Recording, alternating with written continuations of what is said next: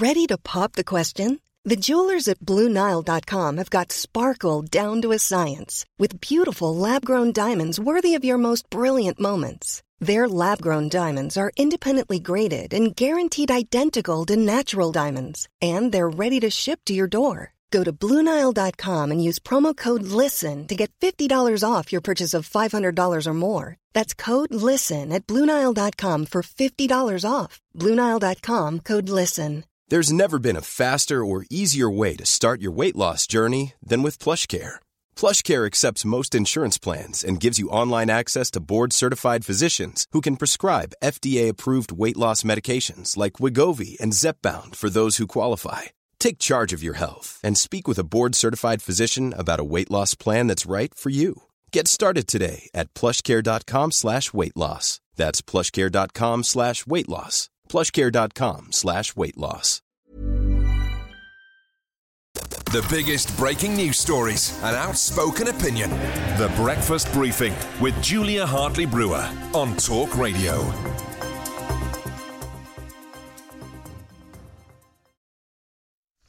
Good morning to you. Thank you very much indeed for your company. Great pleasure to have you join us this morning. I say this every day, don't I now? Lots to talk about. Oh, there is an awful lot to talk about. The signs of some sanity on vaccine passports. Don't get your hopes up too fast. Lots of, I think, frankly, insanity and nonsense about the government's race report led by Tony Sewell. Just really interesting things happening in terms of France going into lockdown. Of course, we've got that claims about school sexual abuse and Ofsted investigating safeguarding of children at school. So lots to discuss, and here to discuss all of those stories with me is Benjamin Butterworth, late editor at the i-newspaper. Good morning to you. Good morning, Julia. Good morning. Thank you very much indeed for joining us. Let's start, if we will, just if we can. The race review is all over the papers, but I do want to start just first up with the splash in the Telegraph today. Starmer, vaccine passports un-British. This is very unusual for the Labour leader to actually criticise a government policy, although he doesn't come completely off the fence. He wants to see the detail. He always wants to, fair enough though, but he always says he wants to see the detail before he decides how the government, how Parliament would vote. To be fair, whether or not we'd actually need a vote on bringing in vaccine passports, since the government could just do everything by decree these days. But he did say that using COVID status certificates in the UK was a complex issue. He said, my instinct is that as the vaccine is rolled out, as the number of hospital admissions and deaths go down, there will be a British sense that we don't actually want to go down this road. Now, Liberal Democrats, we spoke to Alistair Carmichael of that party yesterday. They are opposed. Now, they've got very few MPs, but we know we've got probably the best part of 70 Tory MPs from the COVID recovery group who'd be opposed to this. And that wipes out the Tory majority. Without Labour votes or Labour abstention, it could be pretty hard for Tories to push anything through that did require legislation here. So this may be the start of a fight back against vaccine passports, but first sign that Sir Keir Starmer is perhaps touching his feet into the water to feel where the British public are. What do you think? Do you think we'll end up with them or not? I suspect that, as you just said, once Keir Starmer's come out against it among the Tories and the Lib Dems that have already stated their opposition, the chances of this happening are much slimmer. Now, what we know is that the government is looking at creating the technical ability to have such a thing as a vaccine passport. They're looking into it. Now, that's not the same as introducing it, but it clearly shows that they've been taking it seriously if they're already spending money and government time on it. I've always been of the opinion that if it does come in, it should be up to individual bars or pubs or whatever, whether they apply it. And I think if that was the case, you would see many of them choose not to, because when the country fully unlocks, a great deal of people who are likely to go to pubs and particularly places like nightclubs won't have had one vaccine, let alone two, by the 21st of June, because those people will be under 40 and they're people that fill most of the pub most of the time in some parts of the country. And so I think it was always quite unlikely. And I think what Keir Starmer here is probably reading the room quite well. I think there's a lot of hesitation from people. I think the idea that it's un-British is interesting. Interesting it would be choice of words, yes. Well, what he says against the British instinct. But that sounds about saying un-British.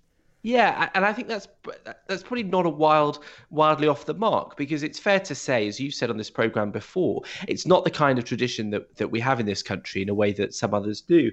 And so I think he's trying to come off the fence, but I also dare say he's read the room and read what lots of people have already said. You know, he does this a couple of days after Sir Ed Davey, the Lib Dem leader, came out explicitly against the idea of vaccine passports. I have to say, I was very impressed, the Liberal Democrats acting as if they were at least liberal, which I thought was a very, very good and encouraging sign for our democracy, at least. Let's talk about what's on the front page of an awful lot of papers, other than the Mirror, which has gone with litter. Very, very cross about litter. I mean, on a daily basis, cross about litter. Not entirely sure it's the biggest issue facing the country right now. Going to go out on a limb there. But let's talk about this race report. Because it would appear that, certainly from the Tony Sewell report that we've got into the situation with, it's looked into whether or not we've got systemic race and what the problems are in this country, that the report basically has decided that, systemic racism is not the problem facing this country. And the Race Commission says that, institutional racism, a term that's bandied about willy-nilly, but the UK is not and will no longer rigged against ethnic minorities. We spoke to a member of the Commission on the show yesterday, and we were talking about, crucially, this is about looking at data as opposed to people's feelings. And we had, almost instantly, I was watching Sky News and the BBC yesterday for my sins, and just wall-to-wall condemnation from anyone or everyone. Largely people filmed before they could possibly have read the report. It's quite a lengthy report. And before they could have seen anything more than the conclusions that were sort of briefed out in advance in the papers yesterday.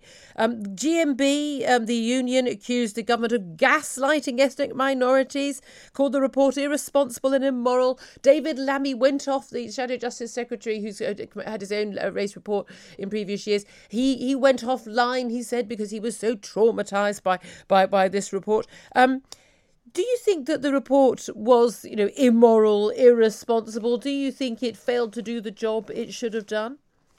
Look, like most people, I have read some of it, but not all of the 264 pages. And I think the government wanted it to pan out this way, which is why it only told a few journalists a few bits of it in advance in order to present this argument that I think it wanted. The thing is that if so many people who have been so involved in these questions for so many years, take David Lammy as the example you mentioned, who did a report on this for a Tory government, for Theresa May, and found very different conclusions, as did other investigations from Tory governments in recent years on this matter. I think that raises a question of why suddenly this one found something very different, because I don't believe that we have become a significantly less racist, or some of the problems that black kids, for example, face have not changed significantly in the past 3 or 4 years. But the makeup of this commission was different, wasn't it? Exactly. When Tony Sewell was appointed as chair of the commission, it was lots of anger about that, because he didn't have the correct views even for a black man. He was. It's a horrible phrase, but I have heard this used, the wrong kind of black person, because he had the wrong views. He didn't believe that there was systemic racism. So the argument was, because you don't believe in systemic racism, you will therefore conclude that it won't. But you'd have the same problem with any... Happened. Yes, but all the other reviews were conducted by people who did believe there was systemic racism, and therefore they found it. You could make the argument to anyone. If you could find someone, an alien from another planet, someone who'd never heard of England, who had no concept of race, who appeared suddenly in amongst us and then conducted a report, you may well be able to get some sort of objective proof. But by definition, anyone who's involved in this area of discussion and is going to have enough knowledge about it to be worthy of being on a commission, and certainly to chair it. And there's no doubt at all, Tony Sewell has put his money and his time where his mouth is, in terms of actually, rather than just writing tweets about being angry about racism, has actually tackled educational disparities for ethnic minority kids. Actually, done the actual hard slog work to actually help improve those lives. But by definition, you're going to have an opinion on what you think the problems are, aren't you? I think it's valid to raise the question mark about how independent this investigation was, because if you have a collection of people who all have the exact same view in advance, which they've stated, which is that institutional racism doesn't exist. I don't think all of the commission had stated that. And then, well, certainly the leading ones, including the person you had on yesterday, who I listened to the interview. If they have that view beforehand, they do an investigation, and lo and behold, it finds precisely what they already thought. I think that is a valid question of how accurate it is. And clearly a lot of people who've been involved in the area for a long time, including the previous chair of the Race Commission, who said that they were seriously concerned about this report and how accurate it was. The fact that that person also wasn't happy with it, I think suggests that there are serious questions. But look, I really don't like the idea of getting sort of tied up in the political argument of something that is so serious, that is meant to be looking at the data. And actually, when it raises questions about geography and about social class and about how they affect people's life chances, I think we would do better to look into the complexities of those things, which are real, than simply to get torn up in the politics of it. And I think, but isn't that the problem? It immediately went into the politics of it. You have to say that the black and Asian people in this country have a bad deal, that the country, our history, the empire, the institutions, the police, the government, the schools, everybody is systemically racist. There are racists in our midst, and it's a terrible, terrible place. There's been no improvement in life at all. I mean, this is all patently untrue when you actually look at, as the Commission did, the data, even down to things like, the ethnicity pay gap, this terrible, terrible time. Look, undoubtedly, there are people who don't hire people because of the colour of their skin. Those people are racist. They've got no place being, having those views, no place imposing those views on other people, and we need to root those people out and hopefully educate them, and it's against the law, so they should be punished for doing so. But the ethnicity pay gap in this country is down to 2.3% in 2019, which is the last year we've got figures for. I mean, that does not indicate a country where if you're ethnic minority in this country, you are struggling to get treated fairly, to get into institutions. We know in terms of educational opportunities, it is white working class British boys who are at the bottom of the pile again and again. We know that in terms of university access, we know that in terms of access to, in the younger age groups, the number of people who are from different ethnic groups who are, moving into the top careers is moving on apace. It's not going to change overnight, but of course it isn't going to change overnight. These things take generations to feed through. You don't just suddenly appoint, 10% black judges. There aren't 10%, available to appoint with the qualifications because of the long-standing issues in the country. But it just seems to me that a picture that says, I mean, this is much more nuanced. It doesn't pretend that everything's fine. It doesn't pretend there isn't racism. It doesn't say there aren't issues to be dealt with. But so many of the issues that are facing people who are having difficulties in this country are about family breakdown, living in a poor and urban area, not having good qualifications from school, going to a rubbish school yourself, or sending your kids to a rubbish school. They're about language difficulties, things. None of this has got anything to do with race. And yet it is so often the case that the people who, that so many black teenagers, for example, will grow up in areas that do not have the same level of public services. They might be stretched because it's a poor area that have a worse school. Those poor white kids living in that area are in exactly the same position. There is, but the difference is, as with the black kids and why you look into this, and Asian kids, is that there will be additional barriers that are put in for some of those young people, which is that there are assumptions made about who they are or how clever they could be or what type of person they are that are based on race. And those do exist to different extents across society. The best evidence there is for assumptions being made is the low expectations of the teachers at their schools. I mean, this commission really identified schools as absolutely vital here. But again, we've got this extraordinary racism that we've got, which somehow seems to treat Bangladeshi and Pakistani communities differently from Indian communities, black African boys from African families differently from say black African boys from African Caribbean families. I mean, if you actually take out family units, so the poverty of families who have 6 kids is going to be rather greater than those that have 1 or 2. If you haven't got 2 incomes, you haven't got a dad there, or you haven't got mum working, that accounts for an awful lot. Where you live, the education you've had, the education your child had, you basically cover pretty much every aspect of the differences. And then you're left with a tiny percentage, which is probably of some sort down to race, whether it's bias, whether it's prejudice, whether it's outright racism, we don't know. And that's worth tackling. But wouldn't it be better to focus on the stuff we know we can deal with and that will help all of the kids who are struggling, regardless of the colour of their skin? Look, take, for example, the police and things like stop and search. And we know, and I know you agree with this, that a black person is far more likely to be subjected to stop and search frankly, they're more likely to, commit a minor crime as a consequence of that, and it have serious consequences compared to a white person who might not even be noticed in the first place.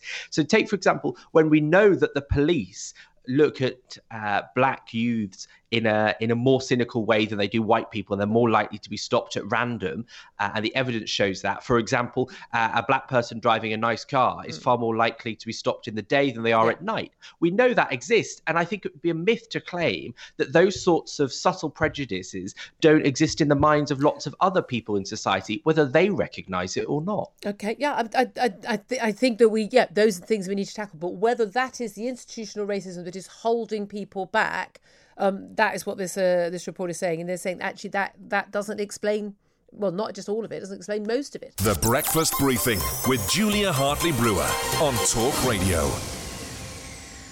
If you liked what you heard, please subscribe and give me a good review.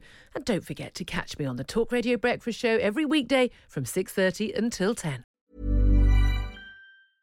Normally, being a little extra might be a bit much, but not when it comes to healthcare. That's why United Healthcare's Health Protector Guard fixed indemnity insurance plans, underwritten by Golden Rule Insurance Company, supplement your primary plan so you manage out-of-pocket costs. Learn more at UH1.com. Planning for your next trip? Elevate your travel style with Quince. Quince has all the jet-setting essentials you'll want for your next getaway, like European linen, premium luggage options, buttery soft Italian leather bags, and so much more. And it's all priced at 50 to 80% less than similar brands. Plus, Quince only works with factories that use safe and ethical manufacturing practices. Pack your bags with high-quality essentials you'll be wearing for vacations to come with Quince. Go to quince.com/trip for free shipping and 365-day returns.